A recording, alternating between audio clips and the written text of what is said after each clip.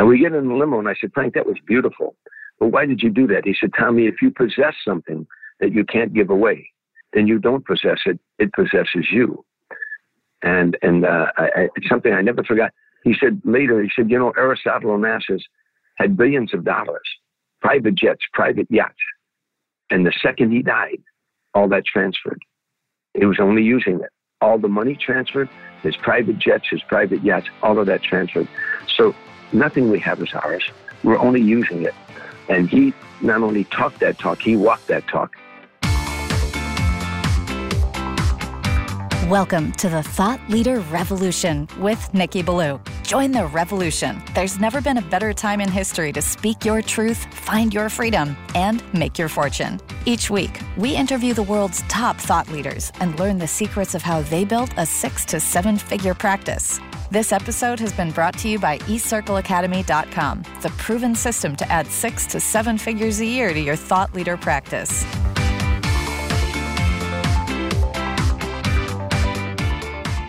Welcome to another exciting episode of the podcast, The Thought Leader Revolution. I'm your host, Nikki Ballou. And boy, do we have an amazing, exciting guest lined up for you today. This gentleman is an entertainer, a thought leader, a motivator, and just an all-round great human being. He spent 14 years in the entertainment field touring with the legendary Frank Sinatra. He has written inspirational books. He does motivational speaking. He truly is a gem, and we are so excited to have him here on the show today. I am speaking, of course, of none other than the one, the only, the legendary Tom Dreesen. Welcome to the show, Tom. Thank you, Nikki. That was a great introduction. It's hard to follow that, but I'm going to do the best I can. God bless your heart, man. God bless your heart. So, Tom, I found out about you when I was watching some clips on YouTube about Frank's Sinatra. And there was one where you were being interviewed and you were talking about some of the things that Frank taught you. And one of the stories you told was that if someone ever was hanging around with Frank and they said, "Hey, Frank, I really like your shirt. I really like those cufflinks. I really like your watch," he would just take them off and he would hand them to people. And that just blew me away. And I watched that clip and I listened to what you learned from this man. And you had a whole bunch of other anecdotes that you give that it blew me away. And then I found out that you've written your own book called Still Standing and you do motivational speaking. And I thought, wow, I need to bring this man on the show. He's a wealth of information. So thank you so much for agreeing to be our guest on the show today. And listen, people who listen to this show, these are entrepreneurs. These are people who have a desire to make a difference in the world because they've got a dream and they take it out there and they bring their product, their service out into the world. They help make the world a better place. They listen to the show because they want to be inspired by you as our guest expert and they want to learn from you so that they can take that inspiration, they can take those learnings out into the world and do what they do better and serve people at a higher level and, of course, succeed at a higher level as well. But before they can truly open their hearts to you, they need to get to know you. They need to know who you are. So tell us your backstory. How'd you get to become the great Tom Dreesen? I'm humbled by that remark, but it all began. I grew up in a suburb on the south side of Chicago called Harvey, Illinois. It's 147th South. It was a steel mill town in those days. Steel mills, factories. They made everything from clutch plates to crankshafts. It was a thriving little metropolis when I was growing up. But I grew up very poor. I lived on the other side of a factory. We lived in a shack. There were 8 children, 4 boys and 4 girls. I was the third. And so as a little boy, we were raggedy poor. Had holes in our shoes. If you had holes in your shoes, you put cardboard in it. If a window broke, you stuck a rag in it. It was a sometimes rat-infested, roach-infested shack. We had no bathtub and no shower and no hot water. And it wasn't during the Depression. I'm not that old, but those were hard times. So I grew up in a neighborhood where the mantra was, you only deserve in life what you work for. And so at age 8, I had a shoe shine box and I was going around all the taverns in my neighborhood Harvey had 36 taverns in all. There were 8 in my neighborhood. And I would shine shoes in all the taverns, trying to make enough money to help feed my brothers and sisters. I also, later I set pins in bowling alleys. I caddied in the summertime. I sold newspapers. I had a paper route. And I shined shoes, all to help feed my brothers and sisters. And none of this do I regret. I say that's the greatest thing that ever happened to me. I'm a stand-up comedian first, last, and always. That's who I am. But I give motivation talks because it's a passion of mine. I've read literally hundreds of books on the powers of the mind, and I've used those sciences to come from where I came from to where I'm at today. And so, and one of the stories I tell when I tell any group I'm talking to, any corporation or at a university classes and stuff, I tell them this story of how poor I grew up. And I tell them that's the greatest thing that ever happened to me. And I mean that because all of life is about perception. My motivation talk has 4 subjects: perception, visualization, self-talk, and develop a sense of humor. And I elaborate on each one of those points.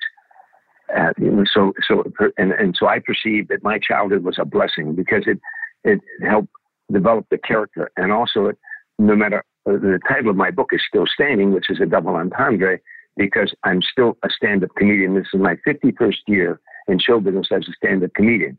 But I'm also still standing because I've been knocked down a lot in my life. And if you read my book, my recent book, I was knocked down physically, but I keep getting back up.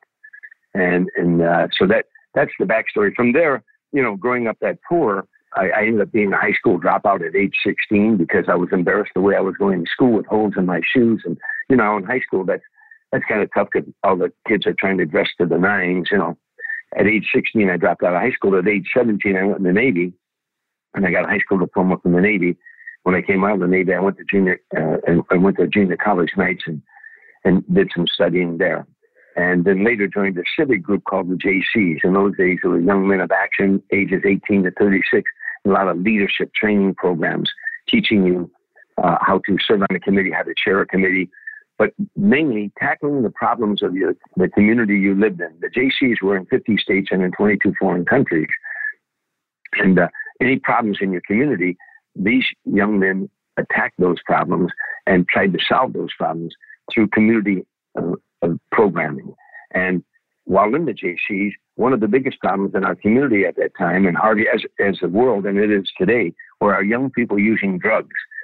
So it was becoming a real serious program, a real serious problem. So I wrote a program teaching grade school children the ills of drug abuse with humor. It's a concept I had because they weren't teaching drug education in those days at a college level or a high school level, let alone at an elementary school level.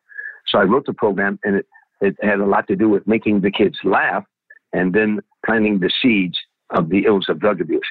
Working with me on this project was a young black man who just graduated from Norfolk State College in Norfolk, Virginia, and E.I. DuPont recruited him into Chicago as a marketing rep.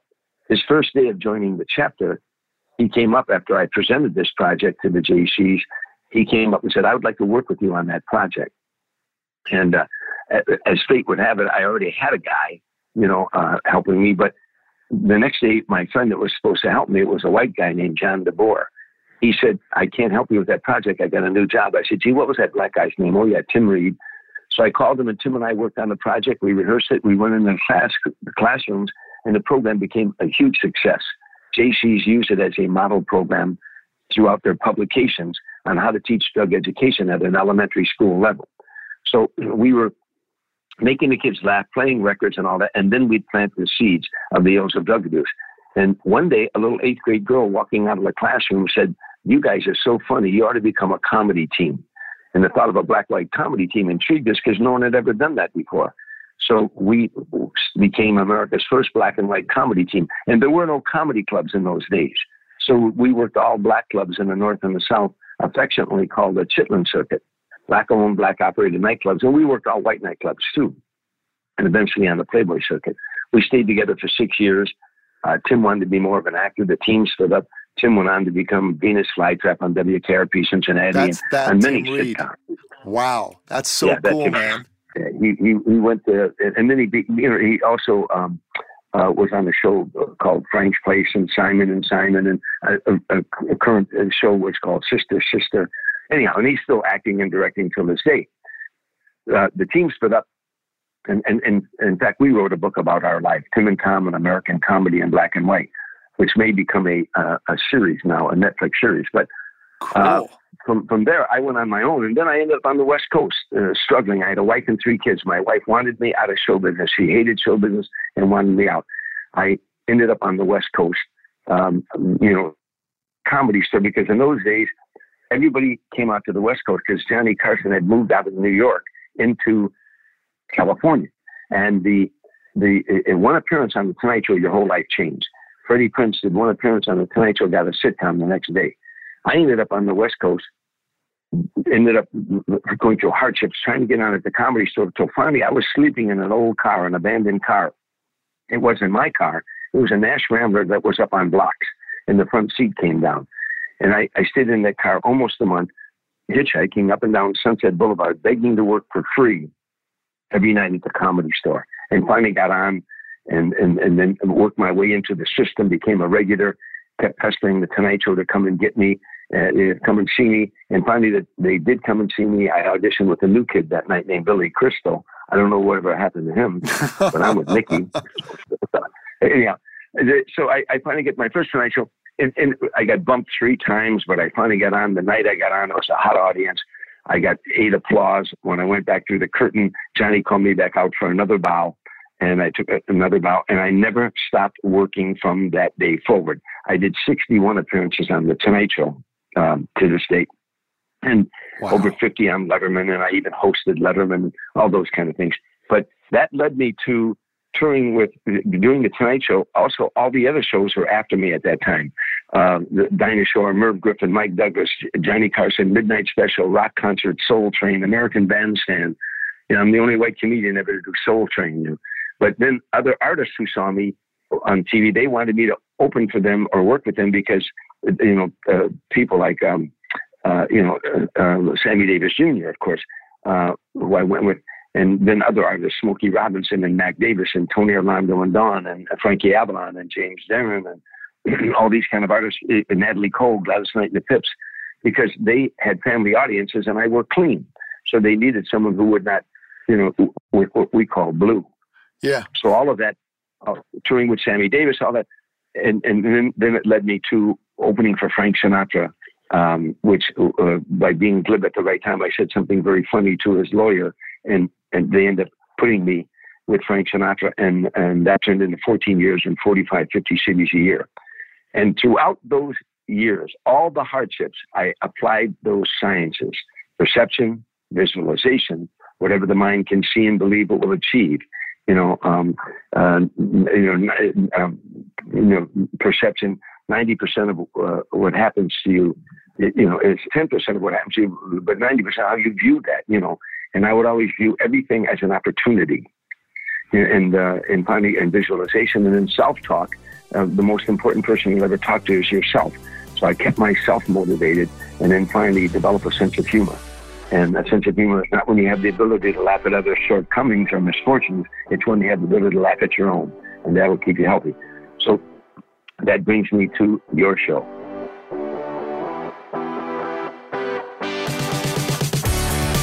Wow. I got to tell you, you've got a heck of a story. I had no idea that you worked with the great Tim Reed. I loved WKRP in Cincinnati, and I loved Tim Reed. He was great as Venus Flytrap. He was really good in Simon and Simon as a detective. I forget the name of his character, but just a Downtown Brown. Downtown Brown, that's right.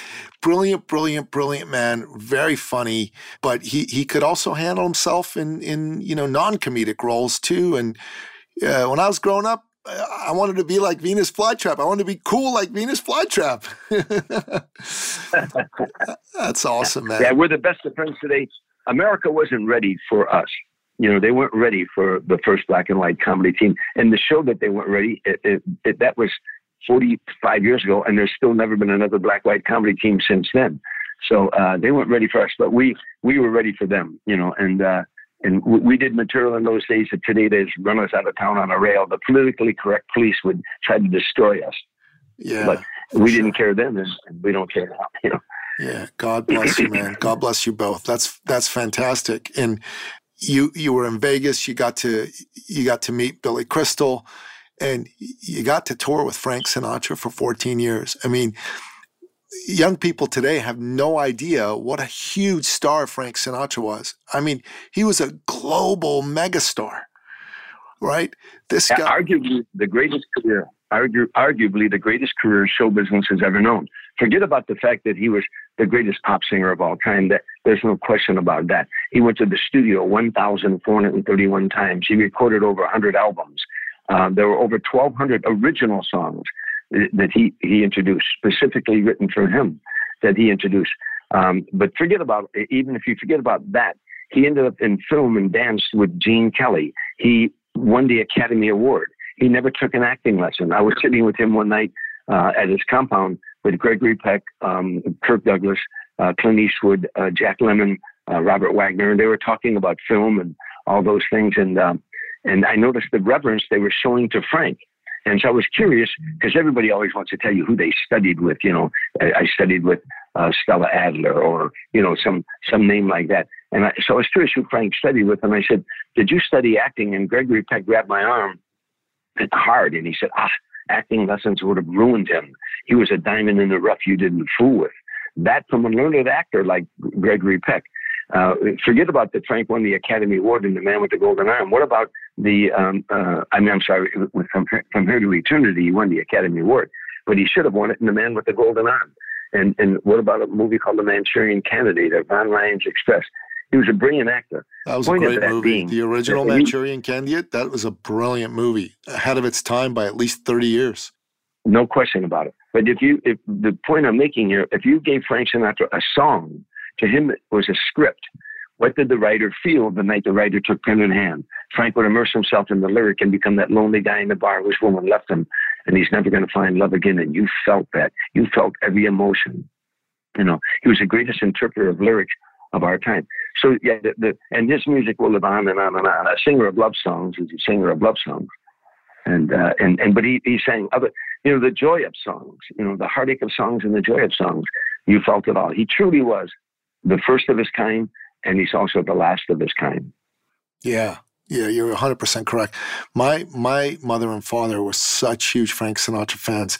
My mother had an opportunity to see him in concert here in Toronto, and she saw him, and she came back. She was transported. She was like a little girl again, teenage girl. And she said, he was only there for 45 minutes, but he was so amazing. He was magnificent. And she was like, you know, in that moment, my mother, who was a good Christian woman and faithful and loyal, I just thought if Frank had just beckoned to her, she would have run away and left my father and the kids. I mean, I'm joking, of course, but that was the impact that this man had on people. And he was ahead of his time back in the day. You know, here he was, this Italian-American kid from New Jersey, and he started touring the South.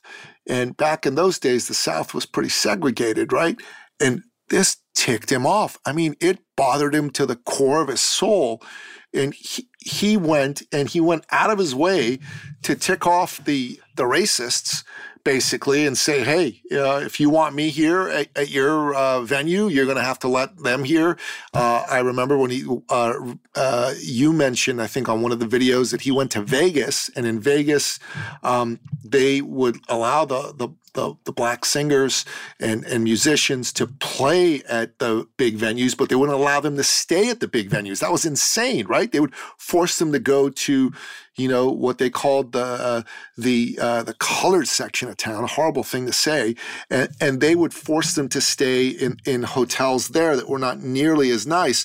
And Frank went to one of the big hotels, and he basically said, they're staying here or I'm leaving. Like, I'm leaving. I'm not singing. I'm leaving.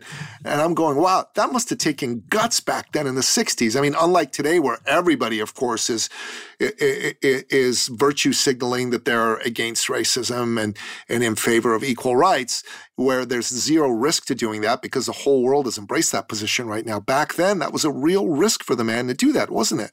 No, yeah. And also he won the Academy Award for a short film he did called The House I Live In. And it was all about prejudice.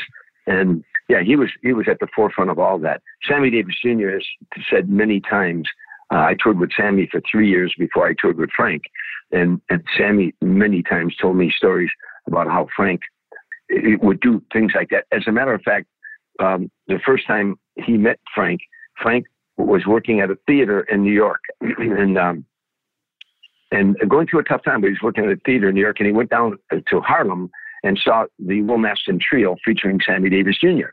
And he was blown away by Sammy, so he went backstage afterward. And Sammy told me the story. He said that Frank came back and told him how much he enjoyed his performance. And he said, I want you to come and see me. And Sammy was blown away. He said, come and see my show, tell them I sent you. So long story short, about a week and a half goes by, and Frank goes back down to Harlem to see the show again. And he goes backstage afterward, and he tells Sammy, I'm angry with you. And Sammy said, why? He said, I've seen your show twice now, and you've not come to see me once. He said, Frank, I went to see you. They wouldn't let me in. Frank, that must have tipped them off. He went back to the theater, walked into the manager's office, and ripped his contract up and threw it in his face and said, sue me. I'll never work here again. And he walked out. And of course, that was Sammy's story. And they of course, remained friends, all their lives. I went to Sammy's funeral with Frank, and Dean. Frank and I went there with both of them.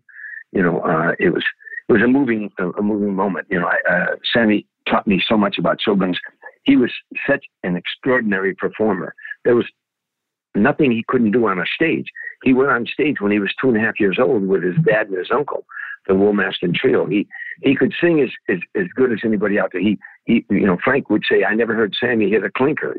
He said, I hit a clinker once in a while, but Sammy would never hit a clinker in the note. He could sing as good as anybody out there. He could dance better than anybody out there. He could do comedy as good as any comedian I met. He could do impressions better than any impressionist I've ever seen. He could do, he could play the trumpet. He could play the piano. He could play the drums. He was a parade out there, And I would sit in the wings every night when I was touring with him, sit in the wings and watch him just take command of that stage. It was like going to school of show business. And the same way with Frank, years later when I toured with Frank and even Dean, and I worked with Dean many times. I did the Dean Martin roast and I did some corporate dates with Dean. These are old time pros.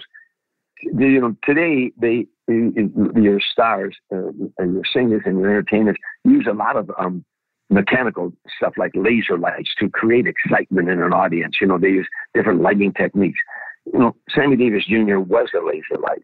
So was Frank. They walk out on stage. To watch Sammy walk out on the stage and just create the magic that he could do was incredible. And Frank as well. Nothing I like better than watch Frank walk out to the microphone. He created more excitement walking to the microphone than most people do with their whole act. 20,000 people in an arena. We did, I can't tell you how many arenas I did with Frank where there were 20,000 sold out people in arenas. In Hawaii, one night, 40,000 people, we were outdoors. And him walking out to the microphone, the place would, like electricity would go through that crowd and they would cheer and cheer and cheer. It was really amazing to watch. Yeah, that's spectacular. I love Sammy Davis Jr. too. His voice was like an angel's voice. Just a brilliant guy. And he was very funny. I really, really enjoyed watching him do his comedy shtick when he did it. The Dean Martin celebrity roasts are a lot of fun. I get to watch a bunch of them on YouTube. I saw the one where they roasted then Governor Reagan. I saw the one where they roasted Muhammad Ali. I thought that was pretty funny. And I watched clips from a whole bunch of them. Spectacular stuff. And Sammy was at a lot of them, and he really did a great job. Really, really did a great job. And they kept it clean, that they made you laugh. And that's the part that I'm blown away by more than anything, because I don't know of any modern comedians that keep it clean, And I don't mind a body blue joke once in a while, but it's also nice that you can take your kids to something and it can be clean and still be funny.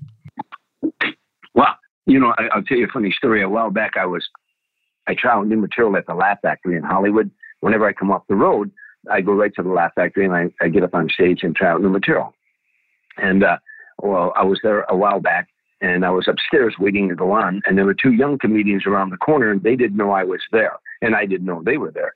And one of them started talking and he said, Tom Dreesen is here. And so my ears perked up, and the other guy said, oh yeah, he's old school. And the other young comedian said, he's old school. What do you mean? He said, well, he doesn't use the F word. And the other comedian said, he doesn't use the F word. What does he use for adjectives? And I stuck my head around the corner and I said, adjectives. That's what I use for adjectives. See, that's the problem. That's the problem with the F word. You can use it as a noun, a pronoun, an adjective, an adverb. And whenever you're not creative enough, you throw that in there for effect. But in comedy, once you use an adjective over and over, then it loses its effect. And after a while, that loses its effect. I tell young comedians all the time when I give motivation talks to young comedians, I do that around the country. I call it the joy of stand-up comedy and how to get there, because there's so many great comedians who never enjoy this journey, this wonderful journey they're on of bringing health to an audience, bringing laughter. But I tell them all the time, I say, write your first hour clean. Write it so grandma and grandpa, mom and dad, and the kids can laugh at it. Then if you want to go blue in children's, we call working with foul language or sexual innuendos, working blue. I said, write your first hour clean. Challenge yourself to write your first hour clean. And then if you don't want to go that way, then go blue. But at least challenge yourself to write that kind of material.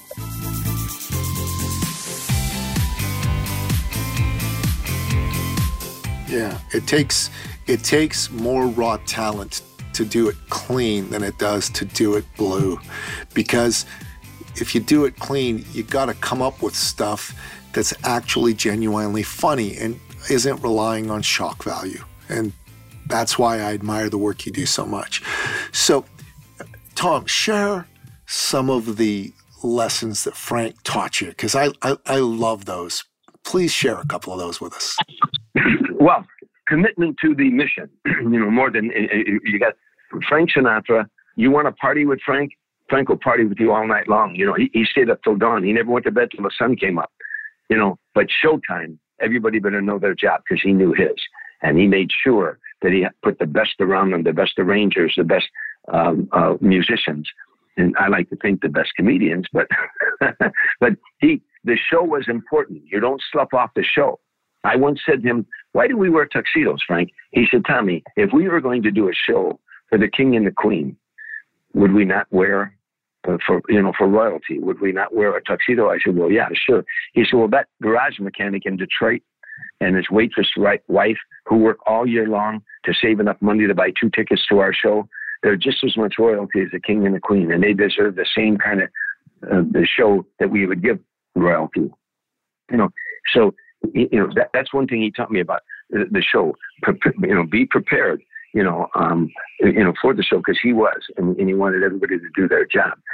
But so many other things, personal things in life, was his loyalty to his friends and his family, with his deep loyalty to his friends and his family. Also, his kindness. I always tell this story, one that I think you saw on the internet. We were coming out of the Waldorf Astoria one night on our way to do a show. We went out the back entrance because Frank couldn't go out the front. He'd be mobbed. So we were going out the back. He had an apartment in the back. And so the security was rushing us to the limousine in the back. And a woman jumped out of the doorway. She'd been hiding there for like 5 hours. The bellman told me later on. And as we were rushing to the limo, she jumped out and she started screaming, Mr. Sinatra, please, Mr. Sinatra, please. And she was rushing toward him, and the security held her back. He was getting in the limo, and she kept hollering, please, Mr. Sinatra. And finally, he turned around and he walked back. He said, what is it, ma'am? She said, could you send an autograph to my husband? He's home sick. He's very, very, very, very ill. And your autograph would mean the world to him. And Frank said, sure. And he sent me the autograph, and she said, oh, what beautiful cufflinks. And they were a couple $1,000 cufflinks. I know where he got them. It's a long story, but very, very expensive cufflinks. She said, what beautiful cufflinks. She said, thank you very much. And he finished the autograph, and he took the cufflinks off, and he gave them to her and said, give these to your husband. She said, oh, no, I don't want them. I was just admiring them. He said, no, I want your husband to have them. Now we get in the limo, and I said, Frank, that was beautiful. But why did you do that? He said, Tommy, if you possess something that you can't give away, then you don't possess it. It possesses you. And it's something I never forgot. He said later, Aristotle Onassis had billions of dollars, private jets, private yachts. And the second he died, all that transferred. He was only using it. All the money transferred, his private jets, his private yachts, all of that transferred. So nothing we have is ours. We're only using it. And he not only talked that talk, he walked that talk. His friends had to be very careful around him. You couldn't say, oh, what a beautiful watch. He'd take it off and give it to you. You couldn't say, isn't it a beautiful painting? He'd take it off the wall and give it to you, you know. I remember a funny story. One time he at a golf tournament that I performed at every year. It was all for charity that went to the Barbara Sinatra Children's Center in Rancho Mirage, which is a state-of-the-art children's center for physically, emotionally, and sexually abused children, and no child is turned away.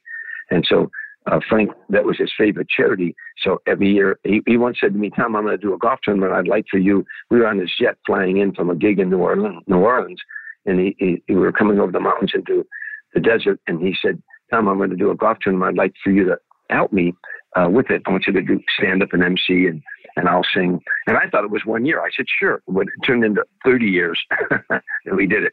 But my point was, 1 year, he gave away a Rolls Royce for a hole-in-one. You know, if you get a hole-in-one on this one hole, you would get Frank Sinatra's Rolls Royce. So anyhow, I hit an iron into the green, that it rolled up on the green, and the gallery all around the green started screaming and jumping up and down, and I thought it went in. And when we got up there, it was like a half an inch more, it would have fallen in the cup. It was on the lip. It didn't go in, you know. So after the round of golf, I go back to the house, and all the house guests were there, and they were, you know, having lunch and talking. And I came in and we said, hey, Tommy, how did you play? I said, Frank, you ain't going to believe this. You're not going to believe it. I almost won the Rolls Royce. It was like a half an inch. I would almost wanted it. It would have almost went in. He said, take it. Take it. That's why I donated. Now, all the guests looked at me like, oh, man, you just worked on him. And I said, no, I don't want it. No, I want to earn it. But he meant it. He meant take it. That's why he donated. He said he didn't want it anymore, you know. But I, of course, did not do that. Well, you're a man of honor, and so is he. My God, that's incredible. That's incredible. So Tom, you're a comedian. You're also an author and a motivational speaker. And talk to us about your book. The book is called Still Standing, you know, my journey from streets and saloons to the stage and Sinatra, which can be gotten on Amazon.com. And in fact, they'll get it to your house in 2 days. They're amazing. But it's basically what I told you. A little boy, it's a little boy, 8 years old, dragging the shoe shine box through the snow in and out of taverns, shining shoes to make money to feed his brothers and sisters. And on every jukebox, Frank Sinatra's on the jukeboxes in all the bars in my neighborhood. And that little boy, the end of that book is that little boy is carrying Frank Sinatra's coffin out of a church in Beverly Hills, California, you know, from Harvey, Illinois to Hollywood, you know, and all the things that happened in between that little boy's shining shoes and on the way to carrying Frank Sinatra's coffin out of the church in Beverly Hills, where I also spoke at his funeral. So it's all the hard knocks, you know, the growing up poor and the, you know, struggling through show business, struggling 4 years in the military, coming out of the service. I had a wife and 3 kids and you know, going from job to job, never finding what it is I wanted. It never felt fulfilled. I was praying at that time saying, please, God, what is it I'm supposed to be doing? This can't be it. Sometimes I'd be in a bar with my buddies looking around the bar at 1 o'clock in the morning. I'd say, I don't belong here, but I didn't know where I belonged. So I would pray, you know, and then of course, then came along the JCs and meeting Tim Reed, and my whole life changed, you know. So the book is about that, all about the rejections you receive in show business, the hard time, but how I overcame those rejections and why I overcame those rejections. You know, when I first went on stage with Tim Reed, again, I was wandering aimlessly, didn't know what I wanted to do in life. Something I had written that very first night got a laugh when we went out on that stage.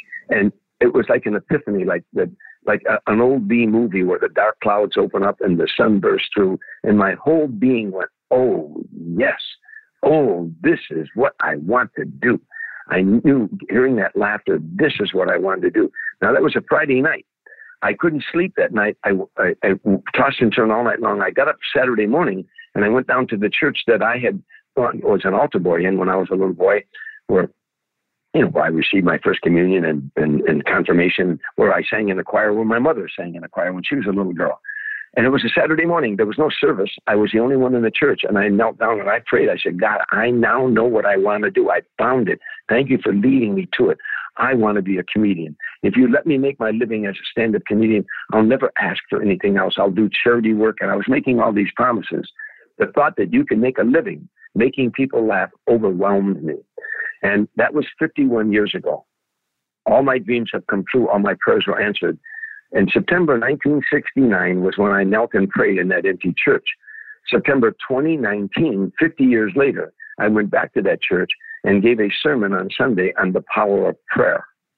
And I told the audience, I knelt right over there and asked for what has become a reality in my life.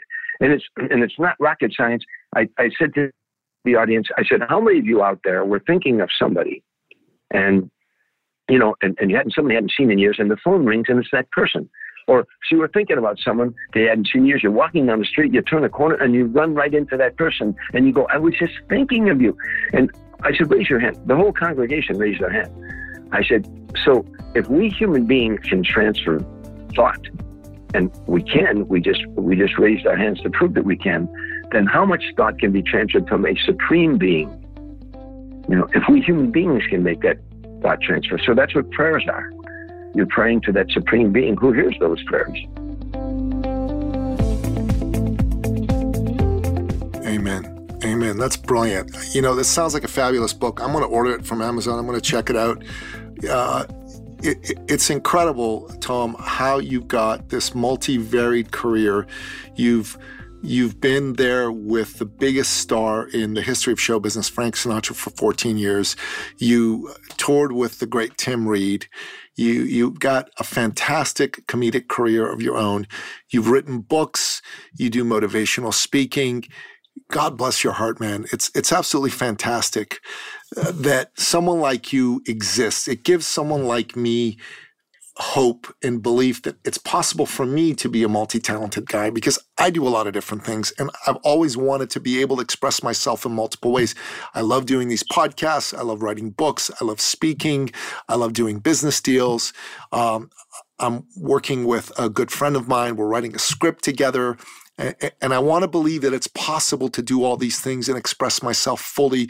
And your example gives me hope that it is possible for me, number one. And number two, you're just a good human being. It just comes through in the way you tell your stories and the way you comport yourself. So it's been a real pleasure and a real honor to have you here on the show, my friend. I'm really, really thrilled that you decided to come and grace us with your presence today. Oh, thank you. Thank you for having me, Nikki. I really appreciate that. Promise me after you read the book, you'll tell me what you think. I really enjoyed that. Service to humanity is the best work of life. If what you do for a living makes people better off for having had your services, then you're in the right profession. If what you do, people for having your service are better off. And that's what motivation talking is. That's what comedy, laughter is healing. That it's no longer a theory. They've always known that laughter is psychologically a deterrent, because the brain can't think of two thoughts at the same time. It can't hold two thoughts at the same time. So if you're laughing at a comedian or laughing at a show, you're not thinking about your problems. So it's a psychological deterrent. But now, because of a man named Norman Cousins, who was the editor of Saturday Review, he had a terminal illness. And he was told that he was going to die. The doctors told him he was in the hospital because of all the stress in his life. It now was part of a heart ailment he had, and he didn't have long to live. He laid in the hospital and he thought, negative input made me ill, stressed, then positive input should make me well. So he checked out of the hospital, and he no longer watched the news. He'd only watch I Love Lucy reruns, Candid Camera, Three Stooges, the Marx Brothers. He listened to comedy albums, watched comedians, and he lived 27 years after the doctors told him he was going to die. Because of that, UCLA did research on what happens to the human body when you're laughing. And they found that when you laugh, you have a hearty laugh where, tears run down your eyes. And at the end of the laugh, you go, oh, and this sense of well-being comes over you. It's because your body's going through an actual chemical change that endorphins are released from the brain into the bloodstream. So laughter is not only psychologically a deterrent, it's physiologically therapeutic. Therefore, comedians are physicians of the soul. So you can call me Dr. Dreesen if you want to. I love it. I love it, Dr. Dreesen. No, that's a fantastic story. I've actually read Norman Cousins' book, Anatomy of an Illness. It was one of the first books I read when I began my journey of personal development. One of my mentors, Janet Kramer, is the person who recommended it to me, and I love that book. It's a very inspiring book. It's important to laugh every day. It's one of the reasons I go on YouTube and I watch funny clips. So Tom, we like to end off each and every one of our episodes by asking you, as our guest expert, to give us your top 3, what I call expert action steps. Basically, these are your best 3 pieces of advice that you want my listener to take his life, her life, his business, her business to the next level. So if you were to say them succinctly in bullet point form, what would they be? Well, there's so many that race to my mind, but I'd probably say, first of all, start with you. Change your thinking. Take command of your mind. Take command of your mind. You can control the thoughts that enter your mind. Negative thoughts are always flowing in the universe in your mind, but we don't have to harbor them. I always say your mind is like a garden, and plant flowers. That's positive thoughts. Now, if while you're planting flowers, weeds grow, would you let the weeds grow? No, you dig the weeds out and replant flowers. So, if you can change, we have the freedom to think any thought or string of thoughts. Therefore, it follows that we determine how we feel. What a gigantic concept. That this is the universe you were given, this body. And this is the universe you're given. You can control what comes in and out of your brain. In my classroom, sometimes I'll take a glass of water and I'll pour dirt in it. And I stir it up and I say, drink this. And no one would drink it. I said, if you won't drink dirt, why would you think dirt? Ingesting filth in your mouth you won't do that. Why would you ingest filth in your brain? So if a negative thought comes in and you can grab it, throw it out, and replace it with a positive thought. I always say by the end of my motivation talk, I'm going to tell you what the secret is.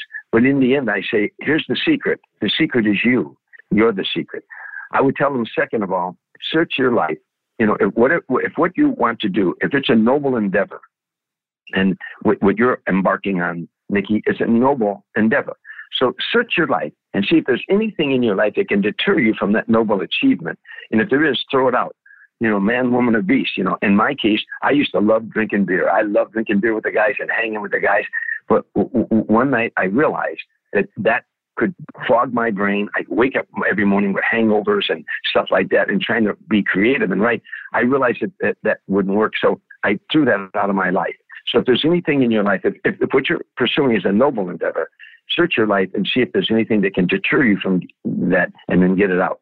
And then I'd say at the end, stay away from people who are negative. People who belittle your ambitions. When you realize what it is you want in life, and you see it, and you feel it, and you believe it, and you know that's what you want, then stay away from people who belittle your ambitions, because small people always do that. Great people want you to become great as well. And so, encourage others. And in the end, there's going to be a lot of storms in your life, a lot of hardships, a lot of rejections. Accept that. Life isn't fair. Life isn't always fair. So accept that life isn't fair. And I always love that famous quote that fate whispered to the warrior, "You cannot withstand the coming storm." And the warrior whispered back, "I am the storm." Amen. Amen. Oh, those are 3 fantastic expert action steps. And listener, you got to go to Amazon and you got to buy Tom's book. I'm going to do that myself. I'm looking forward to it. Still Standing, My Journey from the Streets and Saloons to the Stage and Sinatra. I mean, this is going to be a great read for me. I'm looking forward to it. I love to read. I read a lot of books. Last year, I read 140 plus books. In 2021, I'm looking to read at least 100. And I'm looking forward to learning from you by reading this incredible book that you have, Tom. I think it's fantastic. So, Tom, if people want to get this book, they can go to Amazon. If they want to find out more about you and your work and the shows that you do and your motivational talks, what's the best way for them to get in touch with you about that? Very simple. Go to tomdreesen.com, and it's TOM, of course, DREESEN. There's only one S. A lot of people put 2 S's in there, but it's DREESEN, tomdreesen.com. And you'll find that's my website now. Okay, we're going to make sure we put all that in the show notes. We're going to put information about how to get your book, about TomDreesen.com. All that's going to be in the show notes so that people can get in touch with you. They can buy your book and they can consume all the great wit and wisdom that you have. So thank you so much. So listener, Tom Dreesen, it's been a real treat and delight for me to get to spend this time with him. And I bet it's been a real treat and delight for you. And you might be thinking to yourself, wow, this man's been able to express himself in so many beautiful, wonderful ways and make a career out of it. Can I do that too? Well, the answer, of course, is yes. Buy Tom's book, read it, and take the lessons that he's been teaching us today here on the podcast to heart and you know, get a highlighter and underline the passages in the book, buy a few copies of the book, pass it out as gifts to people you care about. This will make it easier for you because if you do that, you're going to learn it. You're going to get to teach it to other people. But here's another thing you need to do. You need to go to eCircleAcademy.com and you need to go watch the masterclass. And there's a button smack dab in the middle of that homepage where you can register for that masterclass. You need to watch it. You need to take good notes. You need to really, really create a blueprint for yourself on how you can do this. Because listen, if you're an entrepreneur and you believe in the free enterprise system and you believe in the great gloriousness of the freedoms that we have, you owe it to yourself to become the best version of yourself. I do what I do for you. I do what I do to make you the best version of yourself. Take advantage of this free masterclass and then go ahead and jump on a virtual coffee with me because there's a button there that says book a success call with Nikki. And that's what I do. It's like a virtual coffee in these days of the pandemic and the post-pandemic world. We'll get to have a conversation and we'll talk about what you want to accomplish for yourself. We'll talk about what it's going to take to help you become the best version of yourself. Take advantage of this. It's all free. It's all free. Well, buying Tom's book isn't free, but it's pretty cheap. It's like $25-$30. So invest that much in yourself and invest the time in yourself to be able to take advantage of these amazing resources we're offering you, okay? Tom Dreesen, real honor to have you on the show. Thank you for being with us, my friend, and I'm looking forward to having you back. I hope you'll come back. Thanks, Nikki. Yeah, anytime. Call me anytime. It was a joy. It was a lot of fun. Awesome. Awesome. And that wraps up another exciting episode of the podcast, The Thought Leader Revolution. To find out more about today's amazing guest, the one and only Tom Dreesen, go to the show notes at thethoughtleaderrevolution.com. And to book that virtual coffee, to watch that masterclass, go to eCircleAcademy.com. Make sure you do that. Take advantage of this. It's 2021. The time is now, and you're ready to get to the next level. Until next time, goodbye.